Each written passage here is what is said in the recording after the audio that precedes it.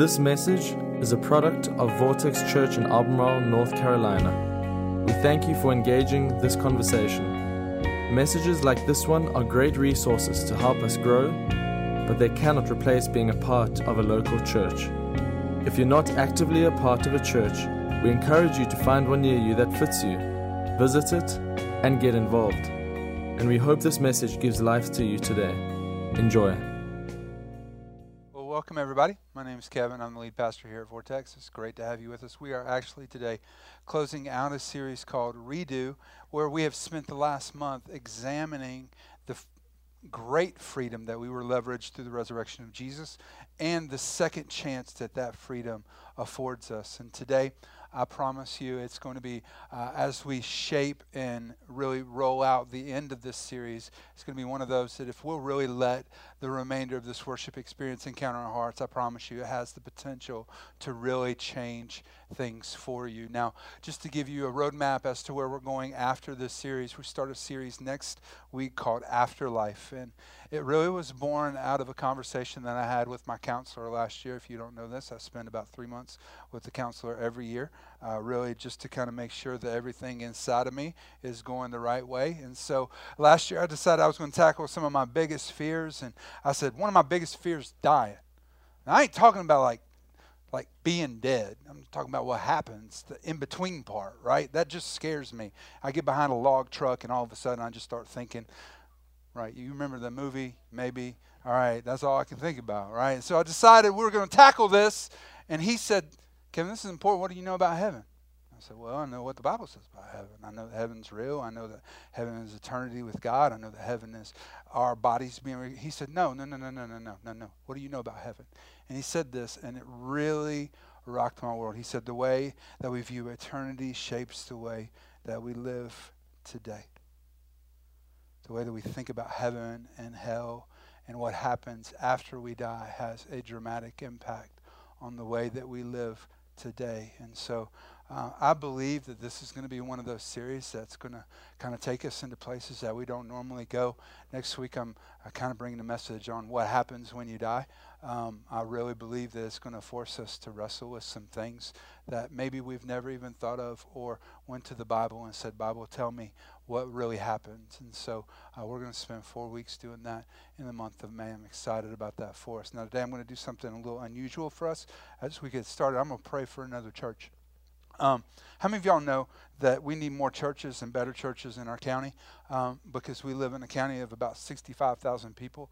And at this moment, only about 20,000 at best have went to church this morning. That means 40,000 of our neighbors and coworkers did not go to church today. And that if they all decided to show up here, we don't have room enough for them, and so we need more churches. And so I would love today to pray for another church. One of my earliest mentors in ministry was a guy named Paul Jenkins. He now pastors a church called The Gathering, which meets in downtown. The Gathering started a year before we did and has done really well. They love our city very, very well and have grown. And as a matter of fact, they're in the process of fitting and moving into their own building. Hopefully we'll get there one day, right? Amen? We want that for us too. But at the same time, we're super excited for them.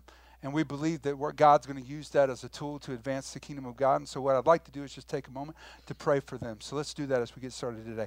God, I just want to thank you for Pastor Paul, his wife Wendy, and their kids. I just want to pray blessings over them, protection over them. And God, I want to lift up the gathering. I just want to thank you for a church like that loves our city so well. And God, as they're prepping and getting prepared to move into a new building, we know that there are all kinds of obstacles that the enemy of our souls can bring against them. And so we pray for your protection over that project, God, and that you would use that new building in a way that would transform lives, transform families for your glory and for the renown of the kingdom of God to grow in the city that we live in. In the name of Jesus, we pray.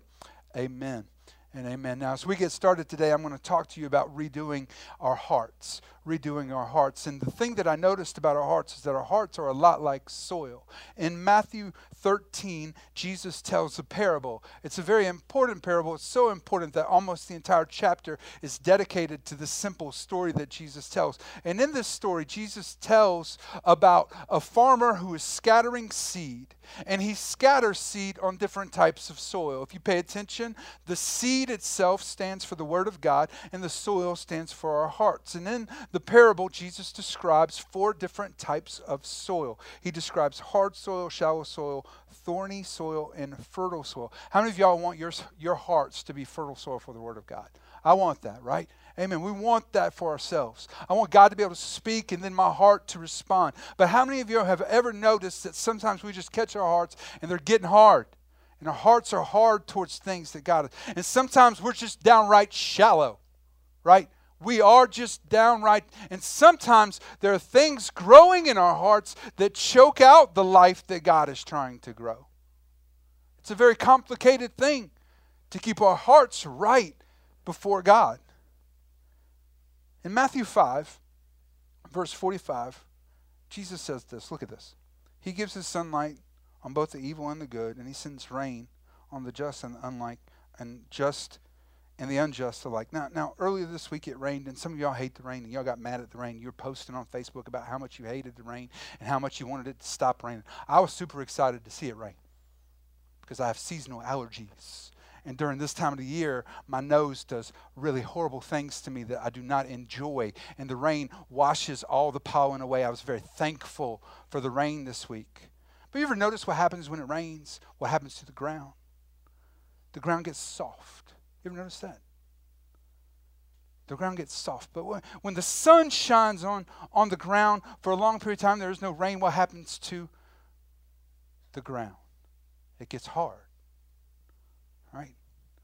Throughout the Bible, the Spirit of God is described as living water. Living water. And if we receive the living water, if we receive God, our hearts stay in the right condition. But if we continue, even in small ways, to reject God, our hearts become hard. See, why do we need a redo in our hearts? Because our hearts tend to become hard. In tiny ways, without even noticing it, we often reject God.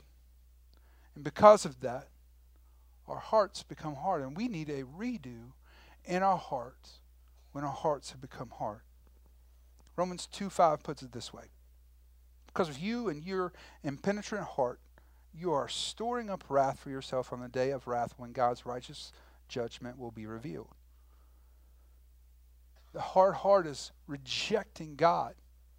The word impenetrant literally means unrepentant. It means God has been speaking to me. God's been calling me. God's been asking things of me. God's been pushing and pulling me in a certain direction. But because of what's happening, I've said no to God. And as I've continued to say no to God, my heart has become hard.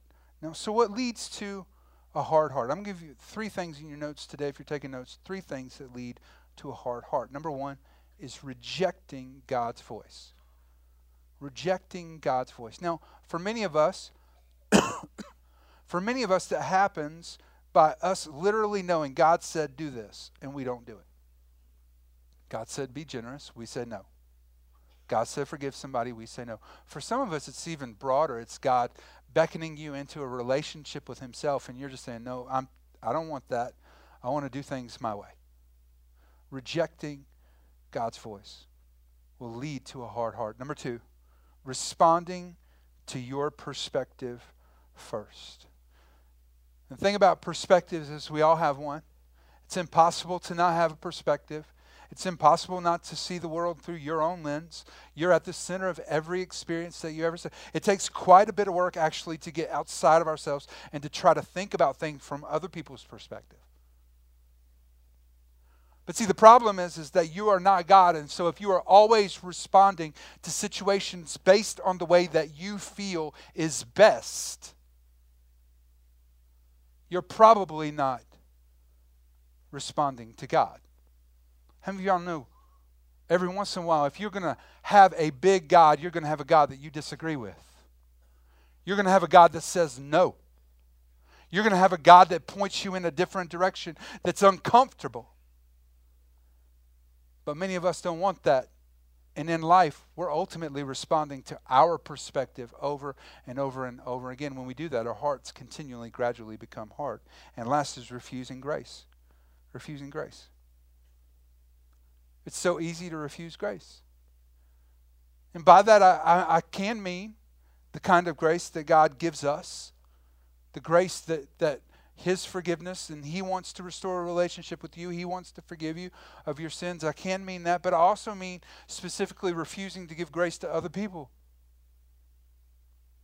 Refusing to forgive, because we are called to forgive and love as freely as we have been forgiven and loved.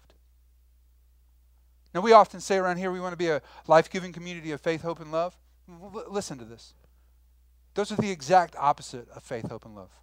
Rejecting God's voice, ultimately rejecting God's voice is putting faith in your own perspective, putting faith in your own thoughts, putting faith in your own ways. It's misaligned faith when you reject God's voice. When you respond to your own perspective first, what you're saying is that my greatest hope is that I can figure this out, that I can get it right. My hope doesn't lie in God. My hope lies in my own efforts and my own performance. And when we refuse grace, ultimately we are rejecting love, because the way that God shows us that He loves us is through grace. And there are many of us that in small, incremental ways, we've been on the pathway to our hearts becoming harder and harder and harder. You may have never even noticed it until now. So the question then has to be, what happens when we have a hard heart? Well, when we have a hard heart, they need to be broken. This is God's plan for a hard heart. And the unbelievable thing is that we see this all throughout Scripture. And so many of us do not understand this to be God's plan. And so when we go through brokenness, we actually miss what God is trying to give us.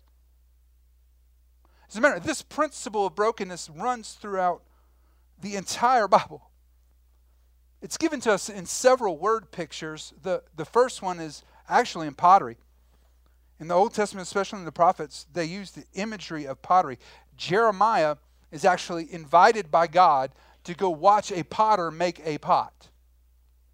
In Jeremiah 18, he's watching, and as the pot is being formed, it becomes disformed. And Jeremiah records that the potter broke the pot, then began to make a new one out of the clay that remained. In Isaiah 30, the prophet Isaiah said this to Israel: because you have rejected this message, relied on oppression, and depended on deceit, your heart will break into pieces like pottery, shattered so mercilessly that among its pieces not a fragment will be found for the taking. We see it in pottery. We see it in agricultural imagery that's used throughout the Old Testament. One of the kind of largest cash crops grown in Jesus' day would have been grapes and olives. And if you've read the Bible carefully, you've noticed that there are often references towards oil. Now, we have all kinds of oil. We go to the grocery store, we get vegetable oil, right? We get sunflower oil. We get canola oil. I don't even know what a canola is, but apparently it makes oil, right? But in Jesus' day, they only had one kind of oil. It was olive oil. And do you know how they made olive oil? They crushed the olives. They crushed them. It was in the crushing of the fruit that the oil was produced. The book of Hebrews is written to a group of believers who are actively being persecuted and crushed. And it opens with this in Hebrews 1:9. You have loved righteousness and hated wickedness, therefore God, your God, has set you above your companions by anointing you with the oil of joy. Oh, out of the brokenness and crushing came an oil, but it is an oil of joy. There's this promise that even though there's going to be a broken crushing, that there's something good that's going to come out of it. We see that in the imagery of wine as well. Right? Wine is made, we know this around here because all y'all probably make wine at home. I ain't even, okay? We live around wineries. We know wine is made from grapes. But you know what has to happen? The grapes have to be crushed. They have to be destroyed. They have to be pulverized for the wine to be made. And then Jesus makes this promise in Matthew 9. Neither do people pour new wine into old wineskins. If they do, the skins will burst and the wine will run out and the wineskin will be ruined. No, they pour new wine into new wineskin and both are preserved. In that moment, Jesus is saying, hey, listen, God wants to do something in your heart new, and he wants to pour it out into you. This new wine he wants to pour into you so that you can experience a new move of God inside of your heart. But that move starts with brokenness and crushing, because there is no wine without crushing. So when we have hard hearts, the only thing that remains is for them to be broken. See, here's the problem, y'all. A lot of times when we find ourselves in that position, what we want to do is we want to keep doing the same thing but do it better. We want to keep doing the same thing. I just want to be a better version of what I'm trying to do right now. But the problem is that's not what needs to happen. You need to be broken. And let me just tell you this. Often God has to break you before you get your breakthrough. Often God has to break you before you get your breakthrough.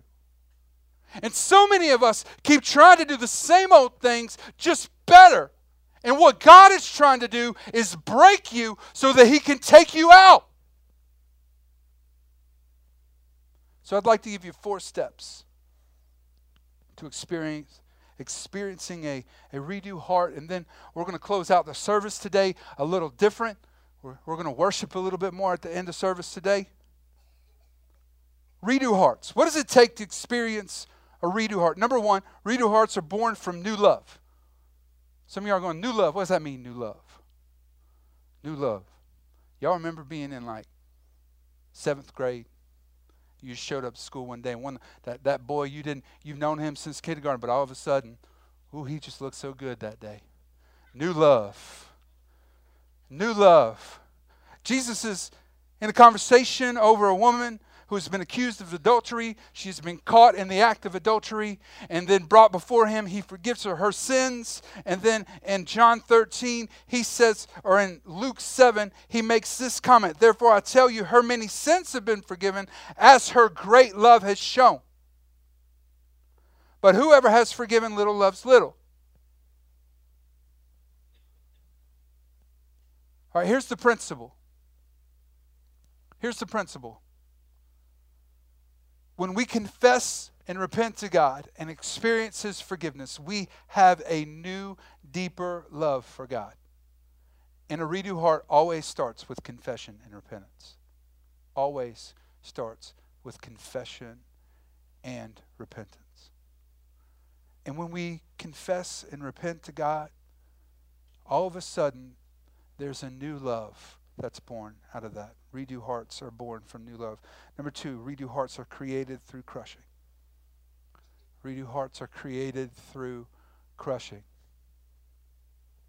Now it's hard because many of you are going through seasons that are difficult. And some of you feel as if God is taking things away, but oftentimes in the season where it feels as if God is trying to take things away, what he's really trying to do is to get something out of your life so that he can put something in it.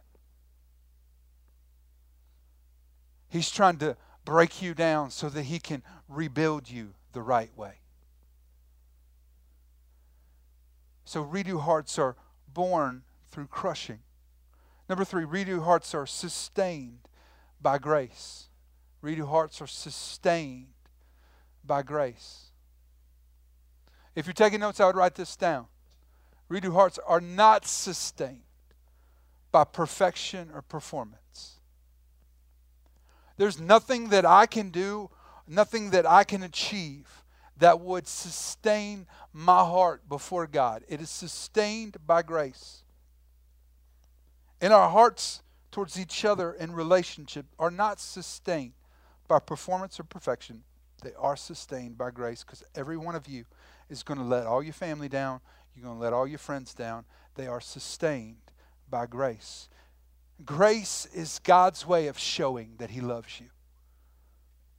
So in John 13, Jesus says this, "A new command I give you.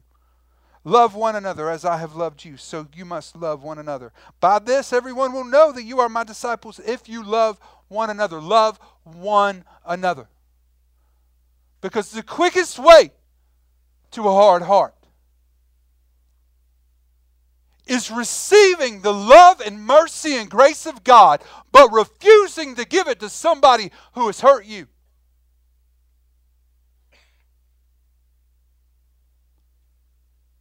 See, redo hearts are sustained by grace. They get love one another. And lastly, redo hearts are grown through worship. And when I say worship, I do mean the singing and the gathering that we have in a church service, but I mean something more than that, something more comprehensive, something bigger than that.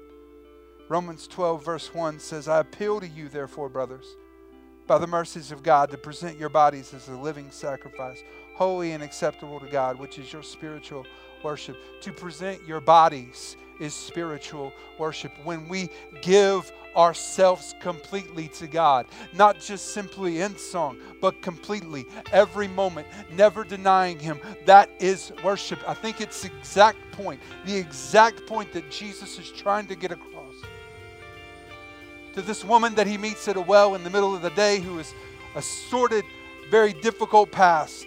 When He says this to her, it's who you are and the way that you live that counts before God. Your worship must engage your spirit in pursuit of truth. That's the kind of people the Father is out looking for, those who are simply and honestly themselves before Him in their worship. So there's this promise that when our hearts become hard, if we'll repent and turn to God, God will give us a redo in the heart. And it's really found in the Old Testament. In Ezekiel chapter 36, where the Bible says this, look at this. "For here's what I'm going to do.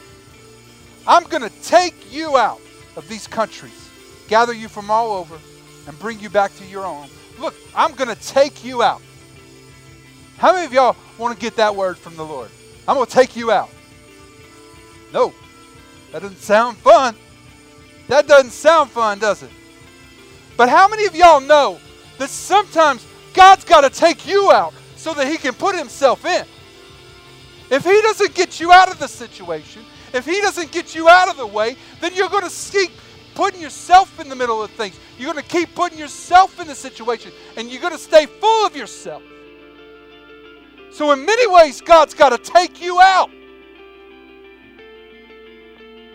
I'll pour pure water over you and scrub you clean. I'll give you a new heart and put a new spirit in you. I'll remove the stone heart from your body and replace it with a heart that's God will, not self-will. God's got to take us out so that He can put Himself in. And how many of y'all know that the heart is essential? We can't live without our heart. We got to take care of our hearts. Right? We need to eat right. We need to exercise, because that's what provides nourishment throughout all of our bodies, keeps us alive. So when our hearts become hard, it affects our life. It affects the way we live. It affects the way we think. It affects the way we perceive life. It affects our relationships. It affects our parenting. But look at what God says. I'll put my spirit in you, and I'll make it possible for you to do what I tell you and live by my commands. You'll once again live in the land that I gave your ancestors. You'll be my people, and I'll be your God. You will once again live. And today there are some of us that our hearts have grown so hard and cold that today we need to once again live. Thanks for listening. This podcast has been a production of Vortex Church in Albemarle, North Carolina. For more information on our church, we encourage you to visit us online at vortexchurch.com.